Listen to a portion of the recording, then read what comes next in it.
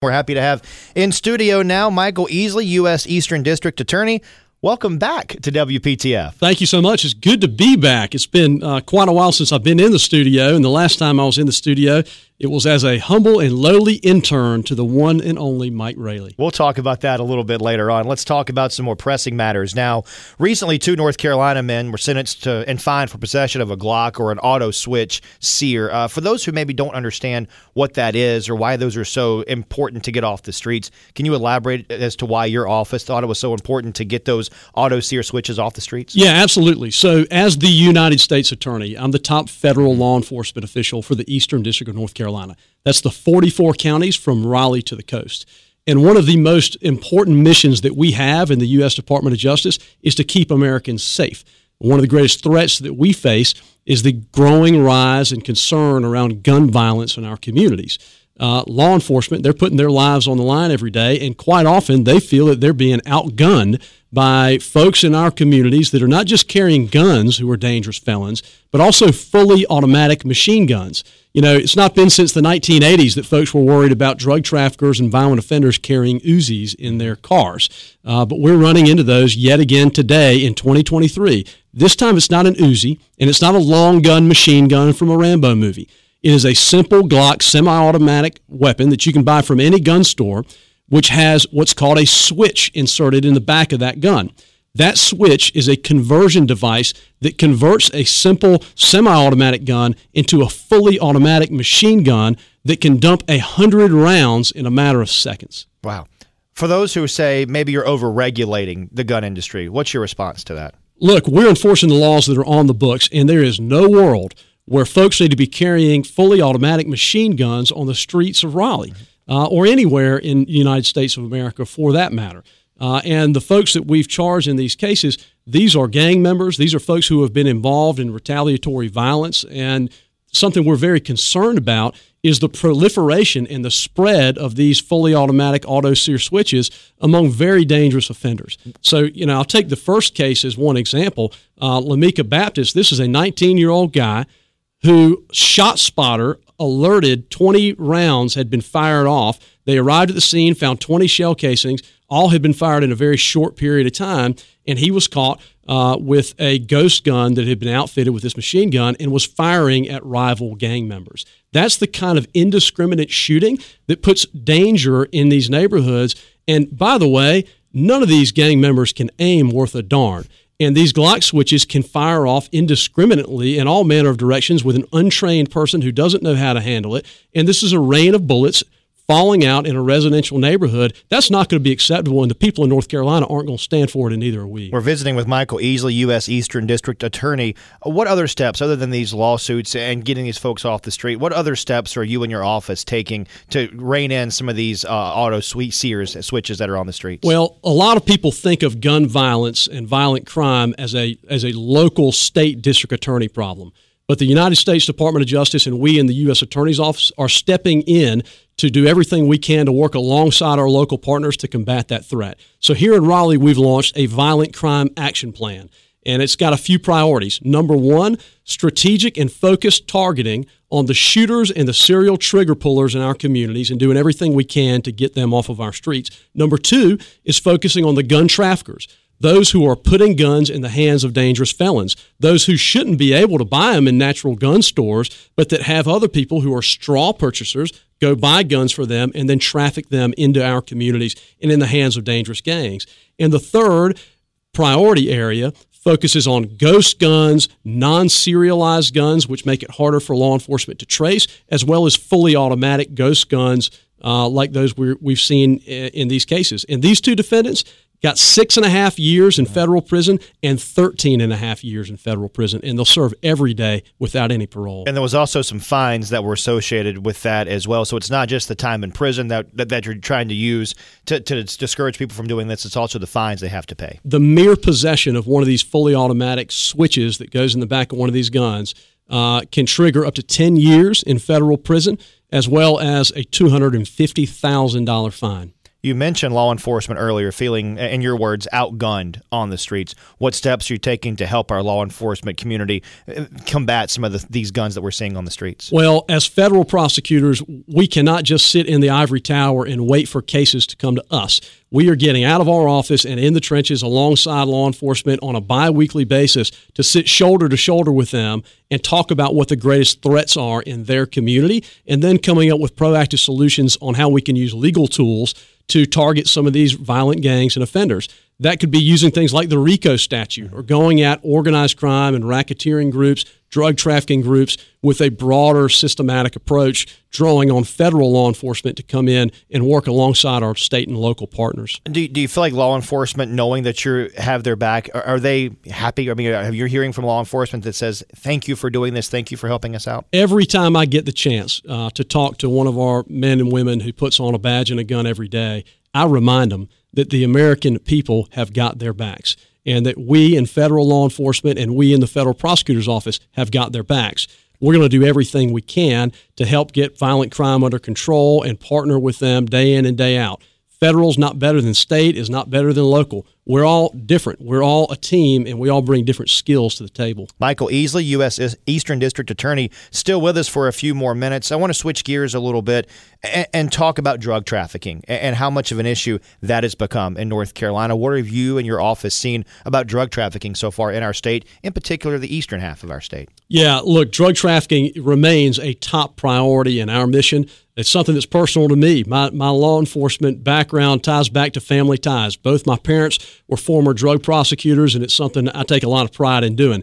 I'm the first United States attorney in the Eastern District of North Carolina who's from Eastern North Carolina in over 30 years. And to know and have been across all 44 of these counties chasing deer and turkey and red drum my whole life, I care about the people who live here. And what we're seeing in Eastern North Carolina and this country more broadly is a startling proliferation and spread of fentanyl in our communities. Fentanyl is a drug unlike any other we have ever seen. It has the ability to hijack the human mind and drive addiction and overdose at an unprecedented rate. Over 100,000 people dead last year alone from fentanyl-related overdoses. That's of grave concern to us.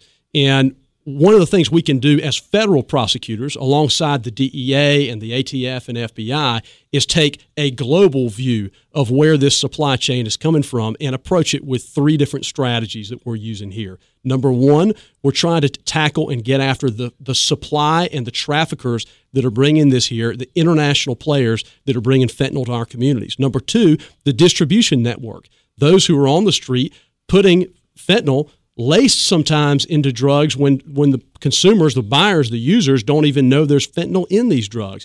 And then finally, to go after their finances, because we know that degrading their network is going to require going after the money laundering and the finances that are fueling the profits of these organizations.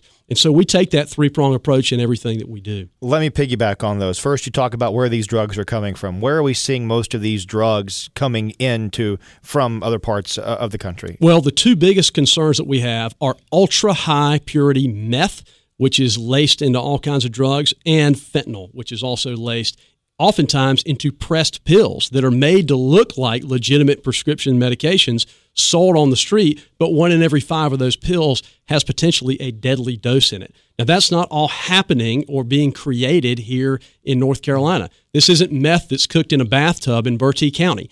This is a complicated international supply chain where Chinese companies supply precursor chemicals to Mexican cartels. They arrive at ports in Mexico where they are baked and cooked in clandestine laboratories in Mexico. They're smuggled into this country, and they make their way through domestic supply chains all the way to every corner of every county in eastern North Carolina. And if we're going to attack this, you cannot just arrest and focus on the folks who are the nickel and dimers on the streets. You've got to focus on the broader organizations and the networks. And I'm proud to say that at this moment, we have more ongoing organized crime and drug trafficking investigations in the U.S. Attorney's Office than we've ever had in the history of the district. You mentioned hitting their finances. How do you do that? Well, we have very powerful money laundering laws. So we're very focused on training law enforcement on how to recognize bulk cash smuggling. We have I-95 and I-40, two major interstates that run right through the heart of North Carolina, particularly the east. And when you have those major thoroughfares, they are huge routes for drug trafficking and cash smuggling.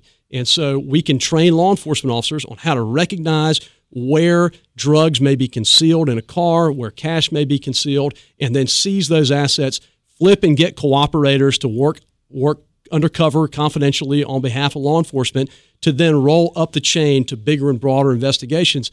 In our case, we're pushing all the way back to Mexico, and we'll move to extradite people and send them here and put them in front of an Eastern North Carolina judge and see how they fare. Michael Easley, U.S. Eastern District Attorney, visiting with us in studio today. I want to ask about human trafficking. That's been a big topic among a lot of circles.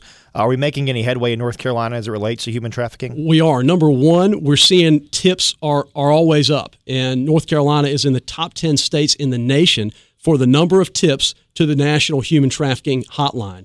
I want to encourage all your listeners. There are many crimes that they won't ever encounter, but human trafficking is one where any one of us could be a witness.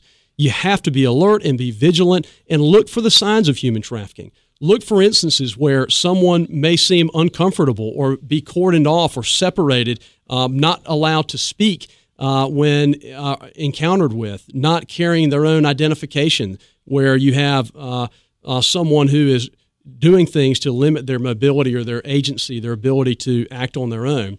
And when we get those tips, we're following up on them. We've launched now a human trafficking task force here in the Triangle area. We're hopefully about to launch one in Wilmington that will get all law enforcement as well as victim advocates and support services together to figure out how we can best save people who are being trafficked. It's absolutely happening right here in this community. Some really high numbers in the past across our state. I think Charlotte was in the top 10, top 15 at one point for people that were human trafficked. Have we seen those numbers start to go down statewide? I don't know that we can say we've seen the numbers go down, but what I want to see is our prosecutions go up. These are very hard and very difficult cases to bring, in part because the victims, they haven't had a perfect life. These often are folks who are down on their luck, who may be addicted to drugs. They may have gotten addicted to drugs because someone who's manipulating them has hooked them on drugs so they can better control these people.